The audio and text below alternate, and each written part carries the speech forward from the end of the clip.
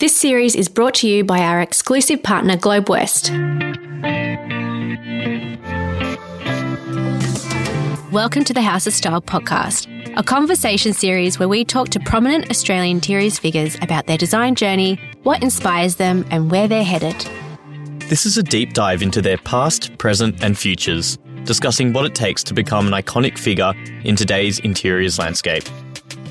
With our background as style editors, we've crossed paths with some incredible furniture and homewares brands, designers, artists, and makers.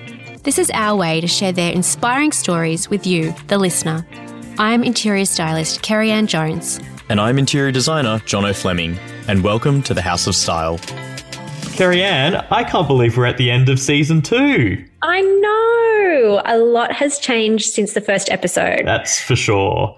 But regardless, we have powered ahead. Yes, absolutely. And we want to thank everyone out there for tuning in. It's been a very special series and we couldn't have done it without your support. And we have a very special guest lined up for this season finale. I think iconic might be a good word to describe her. Or I would also say the fairy godmother of interiors. This episode, we talk to the one and only Karen McCartney. Karen McCartney. I mean, her name has been popping up in this podcast ever since season 1. Yeah, I know. It seems nearly everyone has crossed paths with her at one point or another. Yeah, Karen is an editor, author, a creative, and an all-round fountain of knowledge when it comes to design. Yeah, her career has been absolutely legendary and her books that she's released are absolutely gorgeous. We follow her journey through growing up in Belfast to having a career in London and eventually settling in Australia. And when she got here, Australia never let her go again. I know. Karen, as you said, is iconic and she's an important figure in the Australian design industry. She is the perfect person to round up this series for women in design. And tune in next week for part 1 of our 2 bonus episodes where we're going to be interviewing each other. That's going to be fun. We hope you enjoy this conversation with Karen McCartney and thank you for stopping by the House of Style.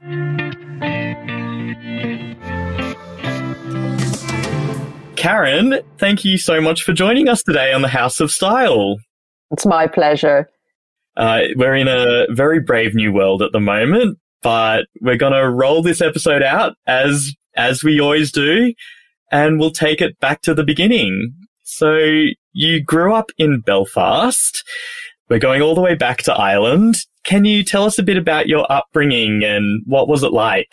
Well, Ireland then, it had the Troubles, so it was a kind of quite dark time when I look back on it. But when you're growing up, it just is your world. So you just kind of get on with things, really.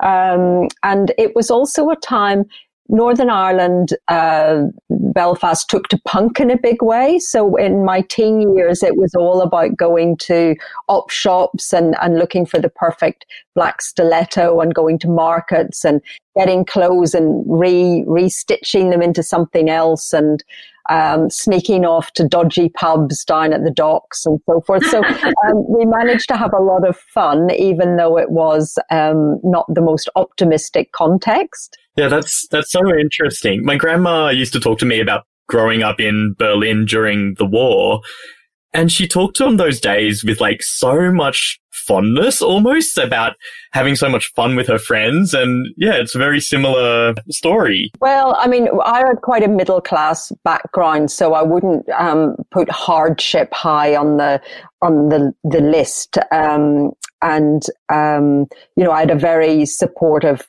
family. I went to a good school. So I was lucky in that sense. There were soldiers on the streets, but it didn't affect me in the way that affected other people.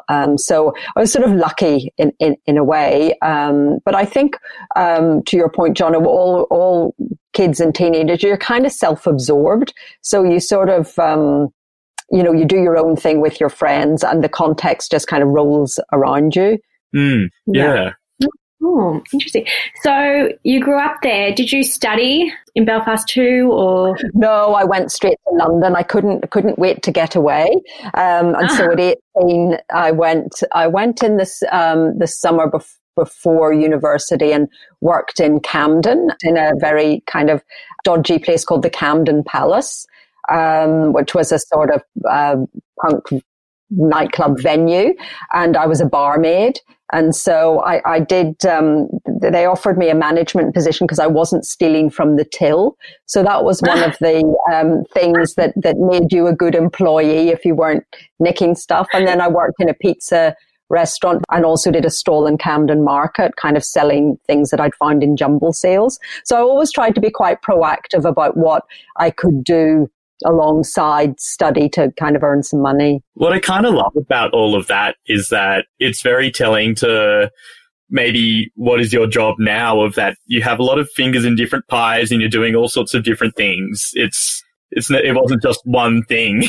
Yes, exactly. It's that thing of making your own luck, really, and driving things, yourself. Mm. Yeah. So what did you study when you went to London? I did history of art and English, and it was a very good course. I did amazing tutors, and the first year you're just out of school, so you don't treat it properly. You kind of try and get away with doing as little as possible. But as time went on, I really got into it and really loved the course. Yeah. What was it about art and English that drew you to that degree? Well, I guess I did it. It was sort of lazy in a way. I'd done history of art and English at A level, which you do in the UK, and I was good at those subjects, and I didn't really have a sense of vocation. I didn't know what job I might ever end up doing. Who does that at that age? Exactly. When you leave high school, how do you know what you want to do? So I think you just try and head in the right direction and hope for the best. So after studying, what happened next? Like, how did you sort of fall into the magazine industry? Well, I was doing my stall at Camden Market, and I met a woman who was a fashion editor on a magazine called 19, and she was looking for an assistant. And so I just started to assist her, and I sort of couldn't believe it was a job. We'd get black cabs from one PR, clothes PR, to the next fashion PR, and we'd select things, and then I'd help her on the shoots. And she's an amazing person, and she's, we're friends to this day, for supporting me. And so that sort of got me interested in the whole world of magazines. That's amazing. I can't imagine you as a punk, like selling punk sort of. I've got pictures to prove it. I wasn't super hardcore. It was sort of soft, sort of lots of flicky eye makeup and back combing. I have the most wild picture in my head, and I love it. So that was like your sort of segue into magazines. So how did you get into writing and then editing? Which was sort of what happened next, I guess. Well, I started to work then for a hair magazine. That's my favorite bit that I found out about you. It was called Hair Flare, and somebody thought it was a sort of stylish German gentleman, Hair Flare. And it was one of those magazines that was kind of compiled with free headshots from the hair industry. And so I would write endless captions, and, you'd make up features and so forth. So actually it was a tremendous training. It was a really tiny team, just an editor and I. And, you had to be really versatile and think on your feet and think of different ways to kind of present this free content.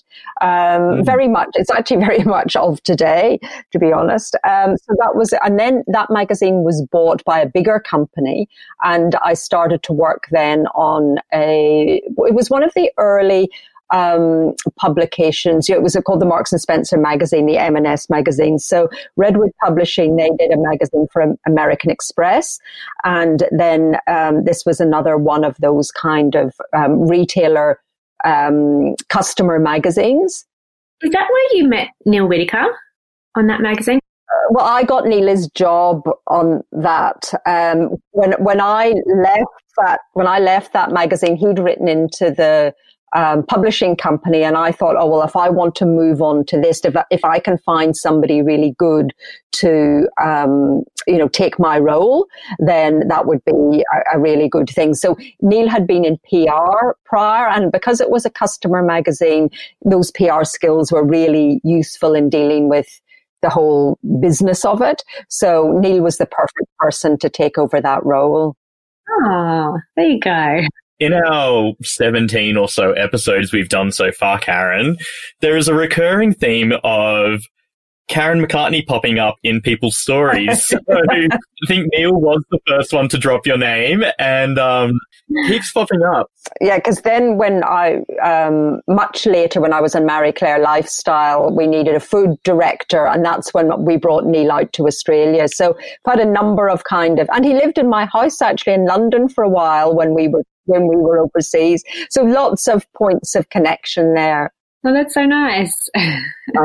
So you ended up writing at Elle Decoration in the UK. Was that your first foray into the homes area? Yes, to be honest, I didn't write for them very much. It was an interesting thing where I went for a job there as deputy editor when Ilse Crawford was editor, and I just had a baby. I just had Mac. And so it was a kind of ideal job. But the woman who was I can't remember what her role was, the publisher, we just didn't click. And I found her really harsh. And I thought, I can't have a baby and work for a woman who's really, Ilse was wonderful and would have been so inspiring to work for. But in the end, I didn't pursue it because, it didn't feel right. But yes, I sort of started an interest. Before that, I'd sort of been freelance fashion editor, which I think I was sort of capable at without being very good. The homeware side felt much more my thing, my speed. And also certain stages of life, things feel more appropriate than others. So it felt good to make that move into that side of things. I think that's actually interesting. We've had other guests as well who were in the fashion space, and when they had kids came along, they move into the homeware space as well because they said fashion just doesn't feel right at that point.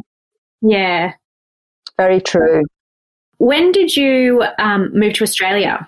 How did that all come about? Well, we had visited, I married an Australian and we lived in London for many years, and then we visited and I thought, we'd just done up our house in London and I thought, is this it? Is this, I've got the husband, the child, the house, is there going to be no more adventure in life? So we went to, visited Australia, and I said to David, why don't we just come for 2 years? It took a while to get all the... And haven't left. Paperwork done. I know, that's the thing, I haven't left.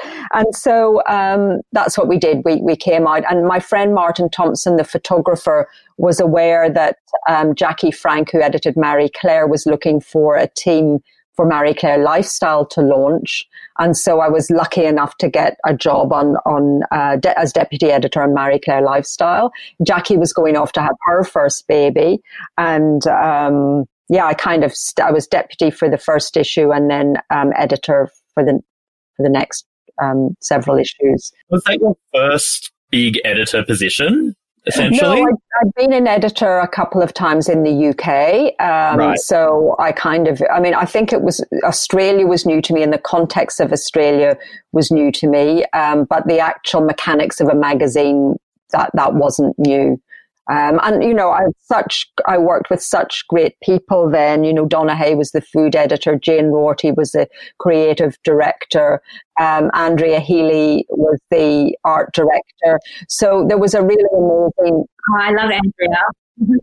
She's fantastic. She's so talented. And so we had this amazing group of people and this opportunity. What an incredible team. Yeah, it was an incredible team. Vanessa Holden was involved at that stage. So it was a really talented group of people. Well, it was a very different magazine to what was around at the time, and it was very special, and it went away, but now it's back again. It's back. I've actually styled the cover of the recent issue. Oh, really? So that's fantastic. Yeah. That's really good. Yeah, I wasn't aware of that. It's Murdoch Magazines, which was run by Matt Handry at the time, he was launching something called Live This, and Live This, I think Trudy Jenkins was editing that, and it had, was meant to have TV and all sorts of multimedia play in a way. And so I had left by that time. Neil was editing the magazine. I'd gone to Inside Out, and they didn't give it long enough. And I look back at those old issues and how well designed they were, and it doesn't feel like it is dated. It sort of holds its own. I think it was just a little bit maybe ahead of its time, and given time would have come into its own. Maybe now is its time again. Yeah. Try the two. Never know. Okay, so then you went over to launch Inside Out, which this is a very, very special part of this conversation with you, because Inside Out, especially when you were editing it, was one of the most highly respected. It was just so amazing. I'm lost for words to actually describe how I'm trying to feel about it. I mean, I know that I definitely looked forward to every issue when you were editing. It was just such a beautiful surprise every issue. It was just so exciting. Lots of people have mentioned, that we've chatted to, that they also loved the magazine when you were editor as well. So it's not just us. Yeah. And especially though, because you started it in 2000, yes, I think. Yeah. And, through that time, I was attending uni, and it was we used to call it the Bible, because it was an incredible mix of inspiration, aspirational, but accessible, and there was an educational aspect to Inside Out, teaching people about design and respecting design. What was your vision going into it? It was very interesting. They'd done a lot of research, and at that time there was a sort of gap in the market between your more mass titles, and then you had Belle and Vogue Living. So there was this sort of bit of a gap, and so they had the research to respond to, and so I was just very keen on that idea, just as you say, Jono, of not assuming that everybody knew everything. I mean, if you, Vogue Living is a magazine I admire greatly, but there's a kind of assumptive knowledge that you can throw in these designer names and everybody will know who you're talking about. So we tried to keep a really great variety of styles in the magazine, of home styles, so that my view was everything didn't need to reflect me, but it needed to be a good version of what it was. So if it was a kind of shabby chic kind of look, it kind of needed to be the best example of that look. If it was a mid-century look, it had to be. So really great examples. And then we sort of pioneered those pages that ran after the home stories that weren't just to get the look, they were actually a dissection, a deconstruction of what was going on in the home, and how then to arm people that they might then enact that themselves, or at least take away knowledge, as you said, and kind of feel more informed about interiors. So that was very much the idea behind it. And how long were you the editor there for? I was editor for 10 years, and worked with again really great people, David Hutton and Tracy Lines and Glenn, of course, who's gone on to have such an amazing career. And he was, Glenn is just an amazing person, and that talent was there at the beginning. And for those listening, this is Glenn Probstall, who is now the vision behind every major interiors and homewares campaign you probably see all over the internet and Instagram and everywhere. He's incredible. He really is, and he really is incredible. And he was introduced to me by our food editor, Sue Fairley Cunningham, and he'd only really styled windows and things like that for Empire Homewares. And so Sue introduced me to him, and we paired him with other stylists so that he could kind of look and see and learn. And of course, he took to it like a duck to water and really kind of understood it and made it his own very, very quickly. So some of those really beautiful kind of seminal shoots that he did with Sharon Cairns, you know, they kind of shifted the dial in terms of creativity and styling and so forth. Yeah, absolutely. What were you looking for in those cover homes back then?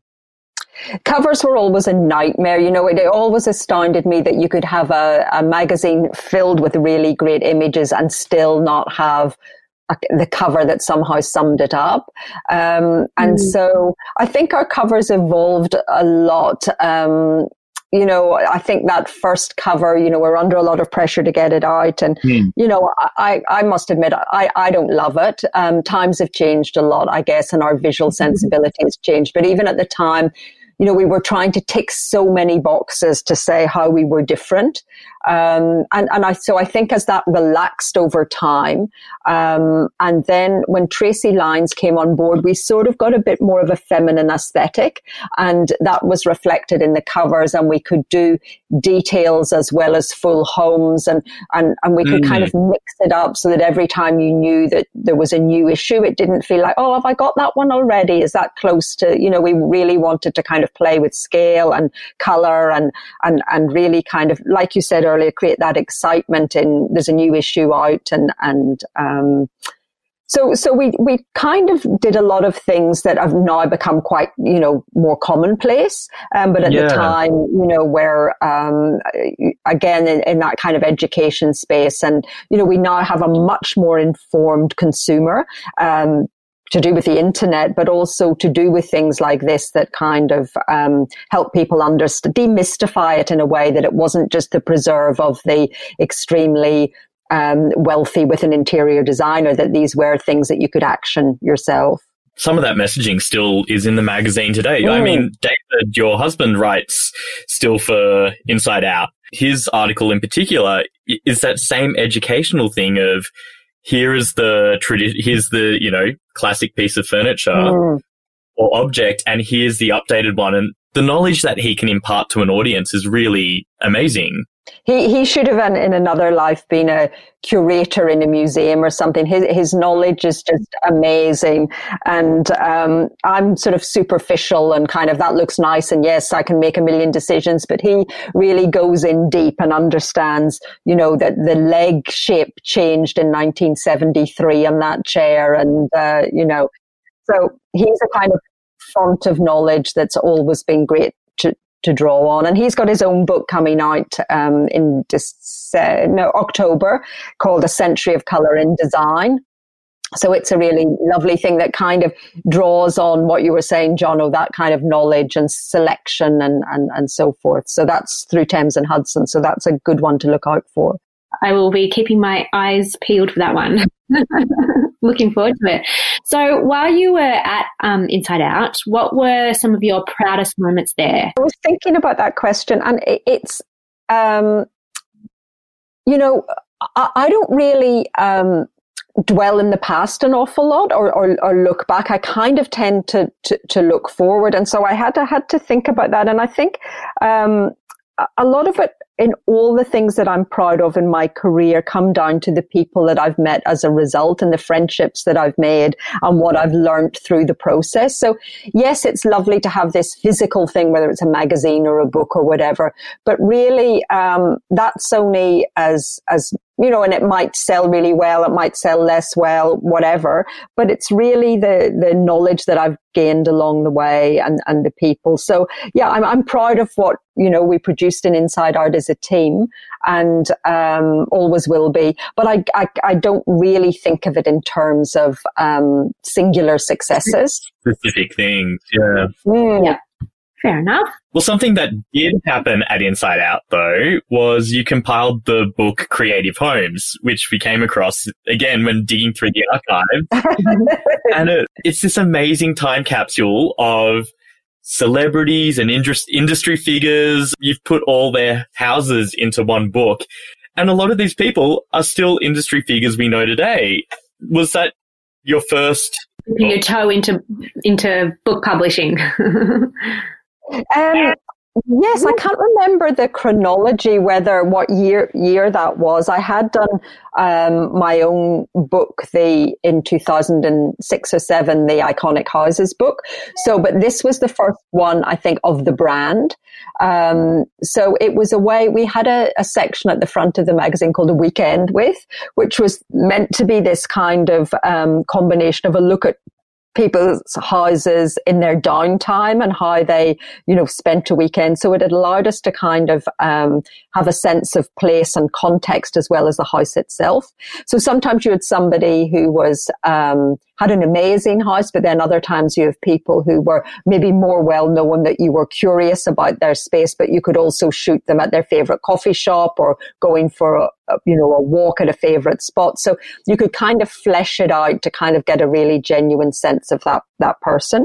And so when we came to do Creative Homes, we sort of had a lot of people that we'd already been in contact with and had maybe shot some of their places. And so we could kind of draw on that content to shape this book that, as you say, is a sort of time capsule of creativity in Australia at that period. Well, I guess that takes us into the present. Let's talk books then, because you mentioned your book 50s, 60s, 70s, Iconic Houses. And you've said before that was inspired from living in your own home, your beautiful Bruce Rickard designed home. But when you were compiling that book, what did you learn about design and Australian design from researching these properties?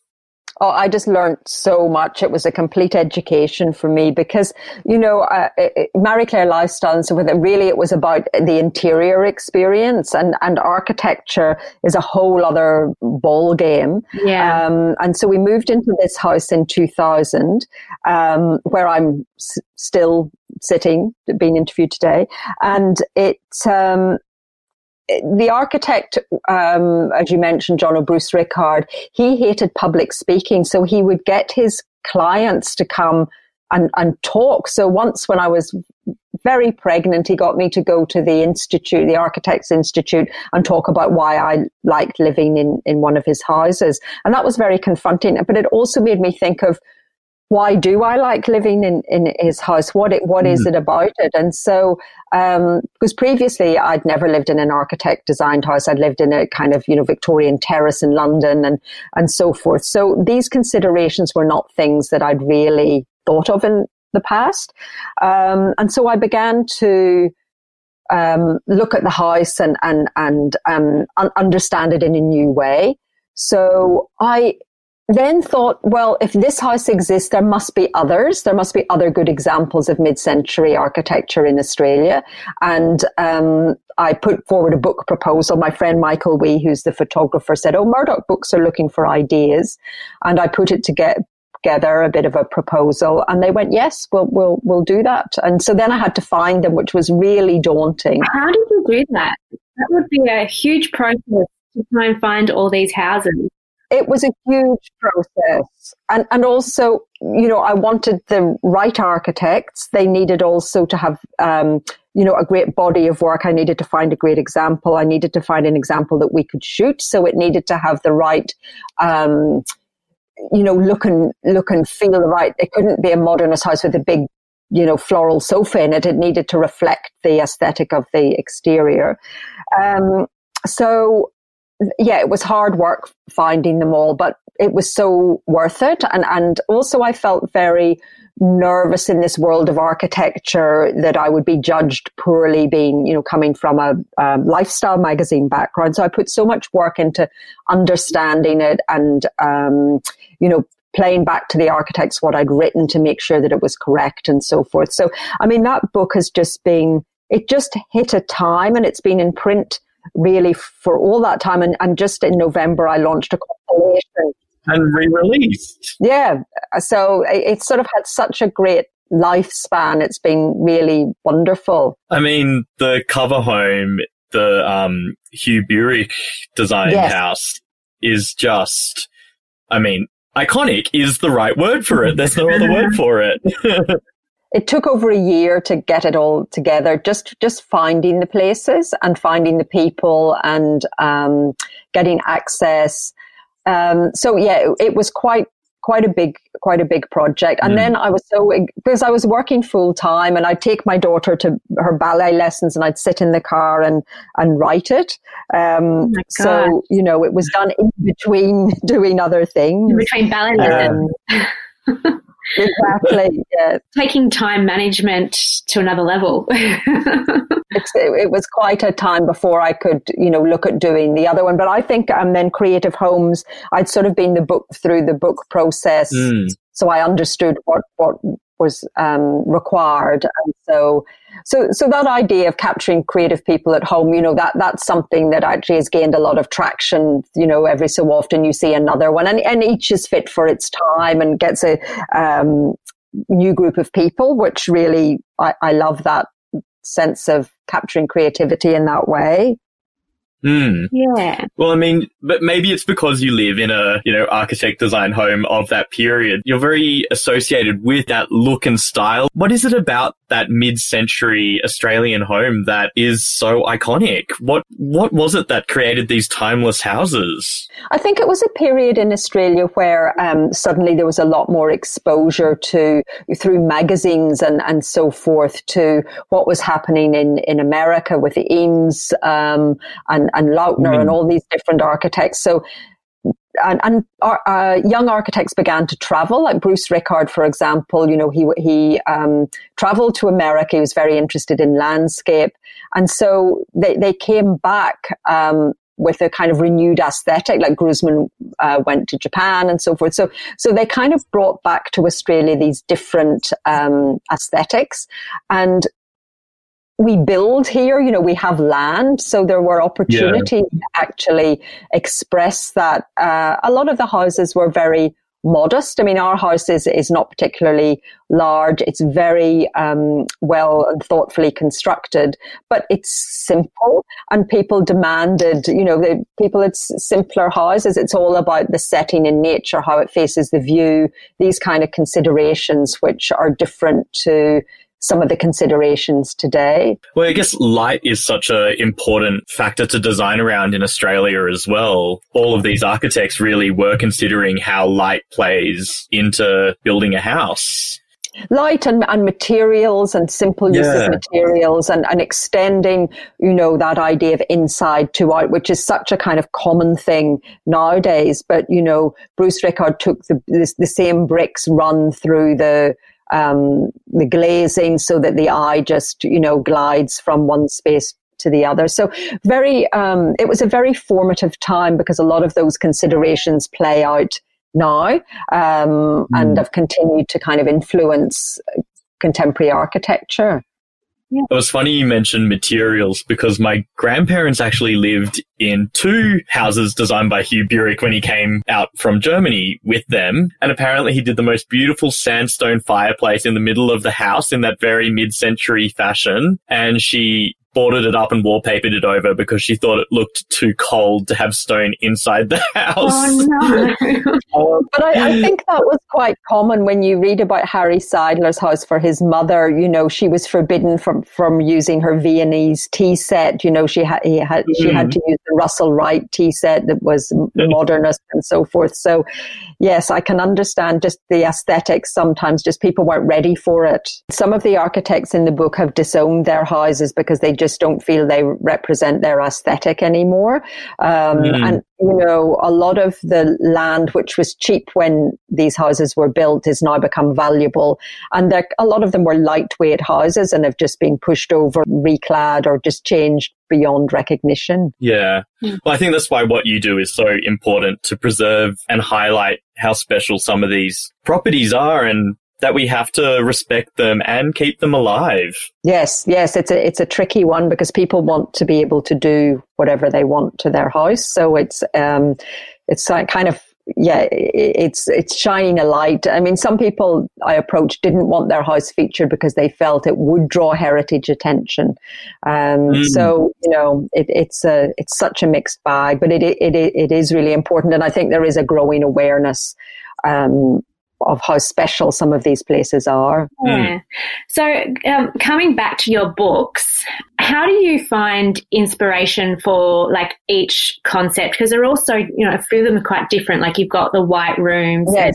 Perfect, imperfect. How did you come up with those concepts? What's the process behind each of them? Gosh, well, each process is a bit different. I mean, Superhouse was a way of kind of capturing global houses that had something really distinctive about them, and it wasn't just about money or whatever. And I was very careful to write a criteria for what to me constituted a superhouse. So it might have been use of materials or land or the concept. And so that had quite a few Australian and New Zealand houses, but also globally, a lot of interesting houses. But when I worked with a photographer called Richard Powers on that, and when I was going through his archive, I saw, he's got a lot of these white rooms and white houses. And, when we'd done a white cover on Inside Out, it had always done really well. And I thought, well, maybe there's a sort of more pleasing, not so highbrow book that was just beautiful to look at, and so that book was drawn out of the idea of his archive as a way of just going, I think there are about 8 or 9 complete homes, and then there's bedrooms. Here's 30 white bedrooms, 30 white living rooms, and so forth. So it was a kind of inspiration book, quite out of the inside out sort of. So in a way, Superhouse was very high-end, big book, and physically big, and amazing global architects. And this was a much more accessible, easy to flick through, easy to find inspiration type book. So they came out kind of quite close. But then Perfect Imperfect and The Alchemy of Things are books that are kind of really close to my heart, because they love those they're kind of tapping into a sort of eccentricity and creativity, and people, especially in Alchemy of Things, people who don't look left or right. They're not interested in trends. They're not interested in what other people are doing. They just utterly do their own thing. And that was very appealing to me at that time, because I just thought, with Instagram, which I love Instagram, but things get very Me Too very quickly. And to celebrate these people, a lot of it was coaxing people to have their house featured because they don't care and they don't really necessarily want to have their house featured. How did you find these people if they're not on Instagram because they don't want to show their house to everyone? How did you find Well, a lot of it was it was word of mouth. So we kind of tap into somebody that I knew that was interesting, that might know other people that are interesting, and just kind of keeping that kind of, and then a couple, if you dig deep, one of these amazing people, Frederick Hooft in Ghent, he had some images on online that I found that were quite old.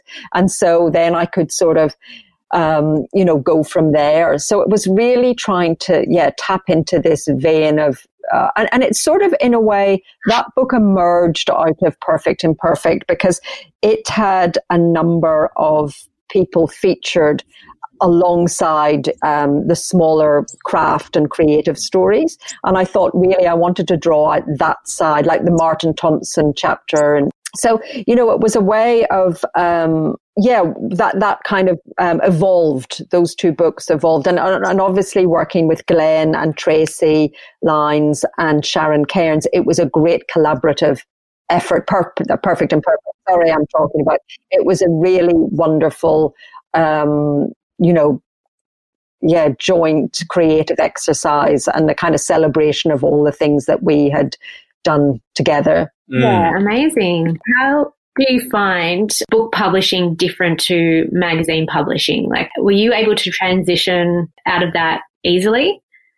I think with magazines, you're much more, you've got a monthly or bi-monthly magazine to put out. You've got to appeal to an audience in a different way. It needs to be instant. They need to pick it up and buy it there and then. You're judged on your sales figures. Was that cover a success or not a success? And so you would try and really meet the needs of that audience. throughout your however many pages. With a book, all those things are still true, but I reckon I would take a much more personal cast over it. And I would really feel that I was placing, like with Alchemy, I said to the publishers, this is a book for, when we started working on it, it's a book for 2 years' time. It will be a bit ahead of the curve, but this is where everything is going. It's more individual kind of creativity and less trend-driven and that sort of thing. Yeah, it's just that I also, with the books, I would sit there with the designer. I can't let it go and go, here's the pictures, here's the text, off you go. I sit. Evie O designed Alchemy and also with Tracy. And that's my favorite part of the process. We just sit and we go through, does that work with that? No, what about that? And we change things. And when you have somebody that you're of a very like mind, the combination of the two of you gets to that better place. So I've loved that design process, working with really great book creative designers. Yeah, wow. I didn't realize that you sat there with them and, I guess decide this is a full page or this is a half page and put a quote here or that sort of thing. That's very involved. Oh, it just works. And because, with Alchemy, David and Michael, David, my husband, did all the styling, and Michael, we did all the photography, and they went off on a European trip, and, they had a great time. I think, it was a pretty whistle-stop tour, but they got so many fantastic images. And also David was able to, for some of the people that I couldn't get to, I could give him a list of questions and he could interview them so that I could get their own words and then follow up on email and phone as well. But it meant that I got some direct, because there's no budget for books. So anything you do, you've got to do pretty creatively from that perspective. So, and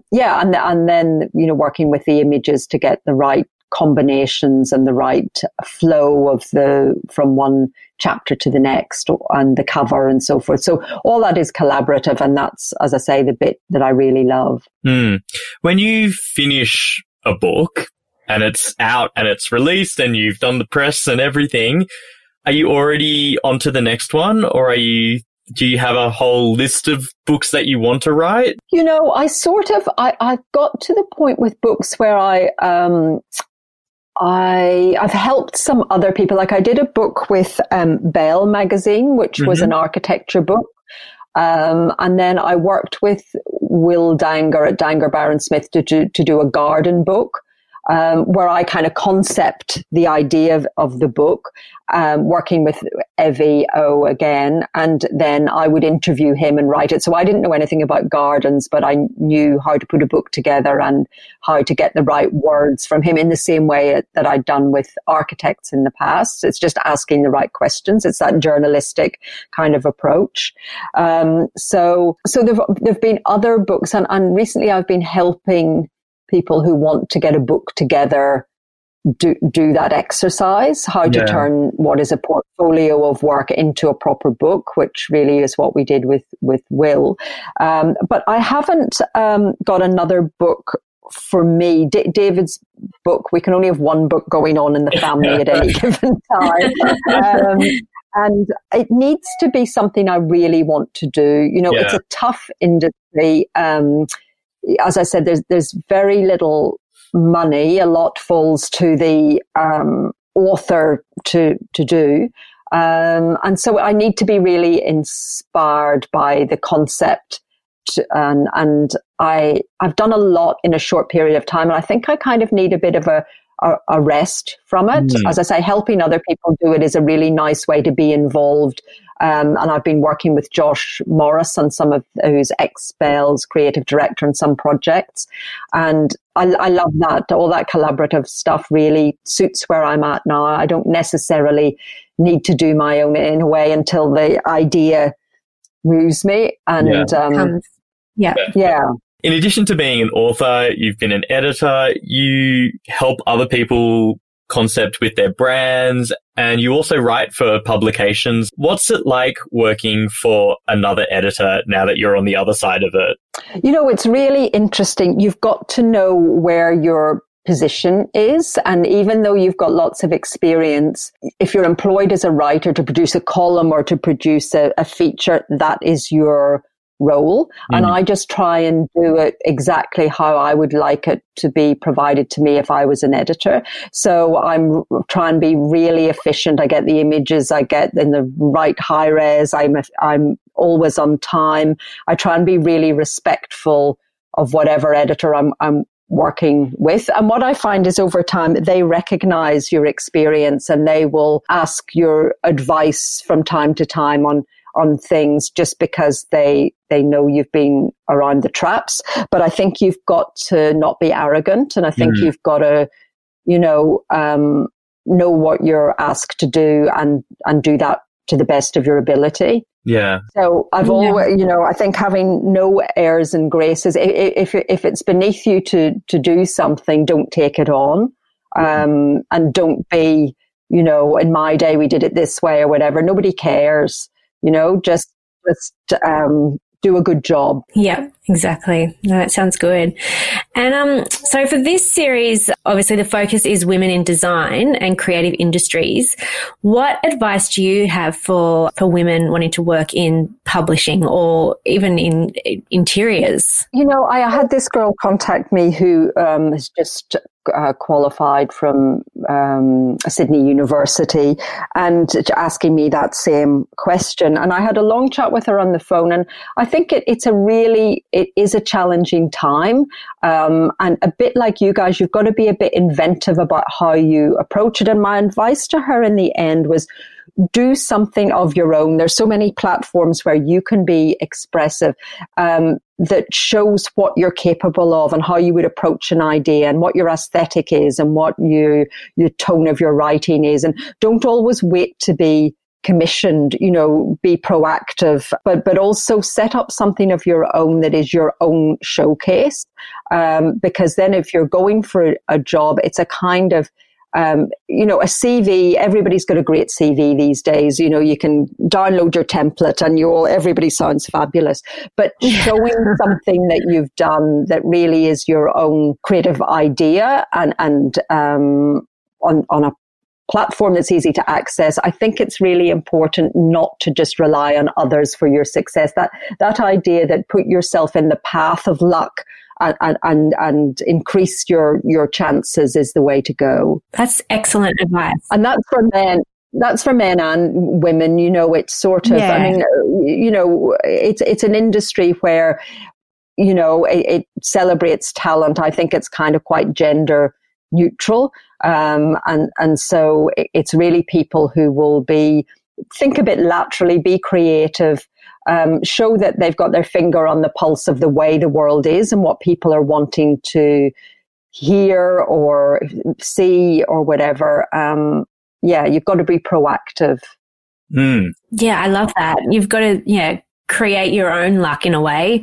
You've got to, put your own ideas out there and then it will come, I guess, and people start seeing what you can do. Yes, exactly. Yeah, no, I love that. Well, I guess that moves us into the future. Working in both magazines and publishing in general, times are changing. How do you see the industry moving forward? Is there still a place for magazines, do you think? I think it's going to be really challenging. And I think that this pandemic that has shifted how everybody behaves could be both good and bad for magazines. People might form new habits that are more digital. They might actually find comfort in magazines where they've got time to sit and read something and actually apply themselves to the content of the pages. I mean, I love a magazine and how it's been through a curatorial process. It's been put together by a team of people with a kind of, they've got a great mountain of choice in what they've decided to pull together and put into this physical form. Is still really inspiring. But it's more the context where advertising dollars are needed in order to support all the activity and the salaries and so forth. And so a lot depends on, and it's that chicken and egg thing. Do you sell enough copies? Do you get enough eyeballs in order to, charge what you charge? Whereas digital is also analytics driven. You can give exact data. So print is quite challenged and may have to shift in how it operates. Big publishing companies have expensive premises. They have, all sorts of overheads, and yet, so magazines carry a lot of costs, and how they can then make money, and whether the owners of those companies are prepared to continue to support them will be really interesting. I think over the next 18 months, we'll see some shifts. Yeah, and I mean, even prior to this situation, we have seen a lot of changes very recently, like huge changes in the way magazines are structured and teams and everything. Yes. Yeah, it's, speaking of change, what implications do you think will come as far as design because of COVID-19? Well, I think that's still to be determined. I mean, I think people are spending more time and I know, even though I work from home as a freelancer, you focus on your home in a different way. So people might have that more sense of home as sanctuary. How can I, instead of just looking at it as maybe as real estate or something where they're here for a few years and then moving on, maybe they will look at how to actually, improve it, make it feel more fit for their family. Worry a bit less about resale and... Yes, exactly. And maybe think, okay, we're here for, the foreseeable future. What can we do to enhance it, to make us feel better about the place? They'll, do up that bathroom that they've been thinking about or whatever. So it could be an interesting time, both for design and architecture. It also, I guess, matters how much money is around, and if people are worried about their jobs or if people are worried about their super funds or whatever that might be. So I think there is a sort of uncertainty but I think creative people are used to being adaptive and you're not in it, especially freelance people like us, you're not in a job where you just know that paycheck's coming in. You've got to be creative about how you operate and how you earn money and how you interact. So I think creative people are quite well placed in terms of actually being, I know the word agile is much mocked, but, and actually having a bit of flexibility in how they think about their life and how they think about what they can do and so forth. So I think creativity could find a good place moving forward. That's very inspiring. It's very hopeful. Yeah. Positive thinking. And so what's on the cards for you for 2020? You should know there's no more books coming up. So what else are you working on? Well, we've been working quite a lot through Edited on helping people with their branding, and it's been mostly in the architecture and interior design space. And that's something I really like because you sort of draw on those editor skills of, who's your audience? What are you giving them at present? What do you need to do in order to get to the audience you want? A lot of it is about imagery, how these brands represent themselves, and design, how they, not just the images, but how those images are shown on a website or an Instagram or whatever. So I find that a lot of those old editing skills are actually really useful in how these businesses brand and communicate. What is the tone of their website? What is the tone of their Instagram and so forth? So it involves a bit of an analysis. It involves, competitor analysis, the customer analysis, and then looking at how they can better meet not only where they are at present, but the kind of work that they would like to do in the future. So it's a really kind of useful exercise, and most of the people we work with are in a good position, but they've been busy and they've taken their eye off the ball, and they know that maybe they're not quite up to speed in how the brand looks. So Yeah, so we've been doing a number of those. I work with a colleague, Jane Ferguson, who was at Bauer as a publisher, and so we have different skills. I'm more editorial; she's more, marketing, and so it's a really good team to have that thinking around your business. We know that market pretty well. Yeah. I like my journalism. I do a good column in Good Weekend, which the book sizes are too small at the moment. So that's been put on hold until things pick up. And my Bell Architecture series I really love, because that just allows me to interview, really interesting architects, both locally and overseas. And then we've been sort of, curating some.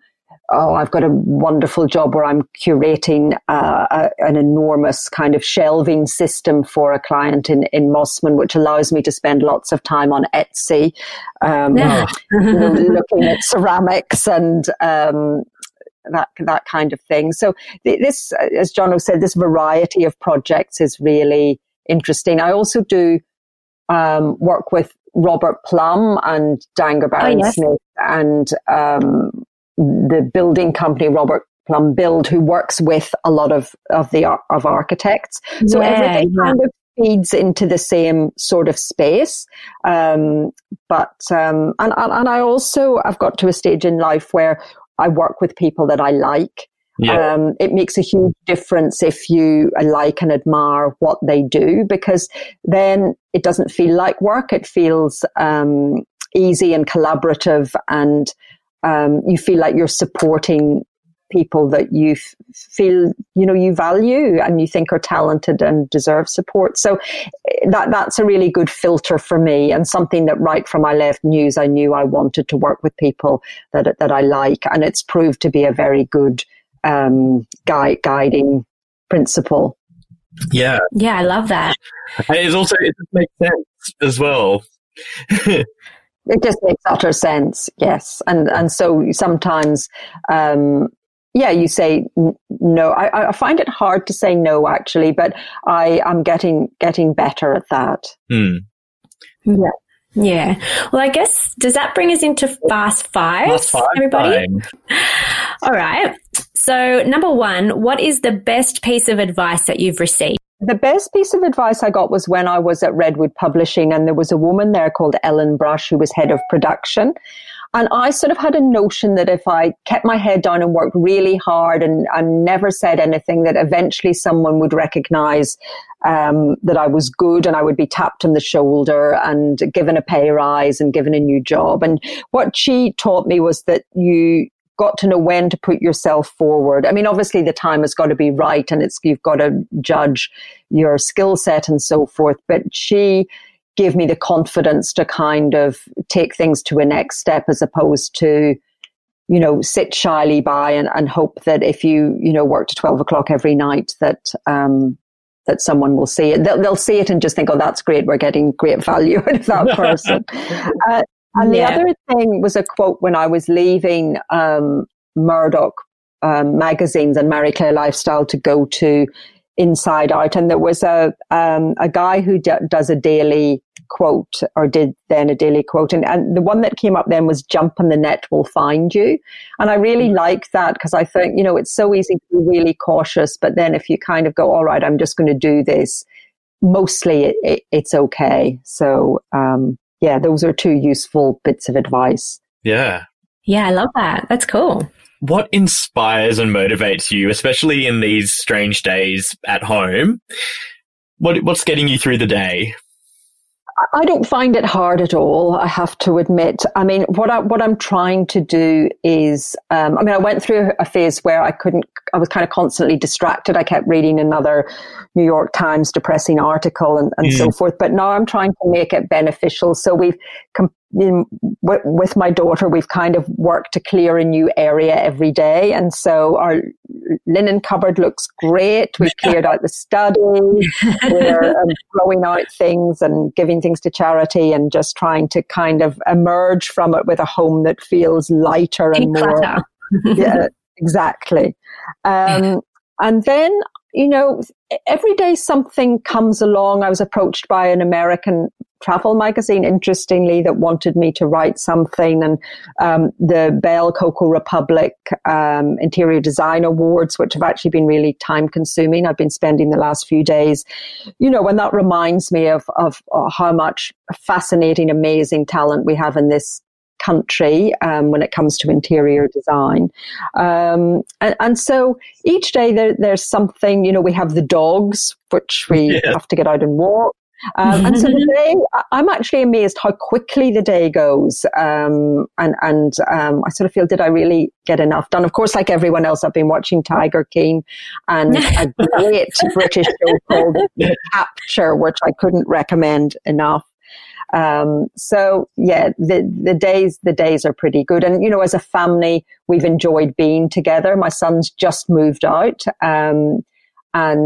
But we've had very nice times, very nice dinners. I'm not a cook, but I've been assisting my daughter cook, and that's been nice. And so, yeah, some family things, some quite simple things, but it's been actually, given that it's such an awful situation for so many people, we definitely can't complain. Yeah. Very true. Oh, well, speaking of dinner, so who would be your dream dinner party? I thought about this one quite a lot because it's so easy to go, Michelle Obama and and then I thought, what I would really find genuinely fascinating is if you could have your ancestors at a dinner table, Wow, starting with my grandparents on my father's side that I didn't ever know. And, you could go back a few generations and it would just be fascinating to see where their commonalities, what those people were like, what their lives were like, what hardships they suffered. What joys they had. So I think that it might be a bit unruly, but I think that would be a really fascinating thing to do. I completely agree. You don't need to go very far to find a really fascinating story. Sad, happy, tragic, whatever. And I think, that's, I guess, why that Ancestry.com does so well, because people have just got this immense curiosity about where we all emerge from. Yeah. I know you don't want to dwell on the past too much when it comes to work. So, with that being said, what are some of your career highlights? Yeah, I have really enjoyed, every bit of it, Marie Claire lifestyle, Inside Out, my time at Temple and Webster, and the book. So each of them, has a place, but sort of, as I said before, it's out of all of these things, each time you gather a few people that you know better, people that you meet, people that you learn from, because, every time I'd interview an architect, I would come away with this tremendous sense of knowledge, just sitting, listening to them. And of course, every time I left, I think, now, if I had a house, that's who I would like to build it. And then I'd be on the next one. And of course, I'd be onto that one, because their thinking and philosophies and those kind of things are fascinating. So I think it's this idea of the relationships that you pull into your life through each of these experiences. Like I talked to Jackie Frank the other day, who was the editor of Marie Claire Lifestyle for all those years and who gave me my first job. I like that you retain relationships as you go along, because in a way they become the sum of the parts of what your life is. The output, the magazines and the books, they're one thing, but it's this sense of how do we enrich our lives and meet new people as we get older. And the books certainly have been, provided a lot of that for me. We now have new friends in France and, people I'd never met before in Sydney, and they introduce you to new people. And so you get this kind of layering of people, that to me is the reward. That those are the highlights. Yeah, I love that. Yeah, it's really special. And the last one. So, for when you're allowed to travel again, what is your favorite design destination in the world? Well, we were meant to be there pretty much now. We were going to go. We were going to go to the Milan Furniture Fair, and then we were going to go to Bordeaux and to Paris. And for me, it's all about the markets. I booked Bordeaux twice a year has a big, gigantic brocante, and I'd booked for us to stay next to it so we could be there super early on the opening day, and the same then in Paris to go to the markets there. So really, it's Paris and Bordeaux for the markets, but I think Antwerp has amazing markets, and apparently Lille has an amazing market. And so, yeah, I'm drawn anywhere that has a really big market. That's my ideal. You're back to your roots. Back to your roots. My roots. The markets. You can't take the market out of the girl. That's exactly right. I love that. That's so cool. Awesome. Well, Karen, thank you so much for chatting with us. Oh, I've really enjoyed it. Thank you. You're a very, very important and special person in specifically the Australian design industry. I think people really admire everything and appreciate everything you've done for the industry. Thank you. It's been lovely to talk about it all. Thank you to Globe West for supporting women in design. Thank you so much to Karen for joining us on the House of Style.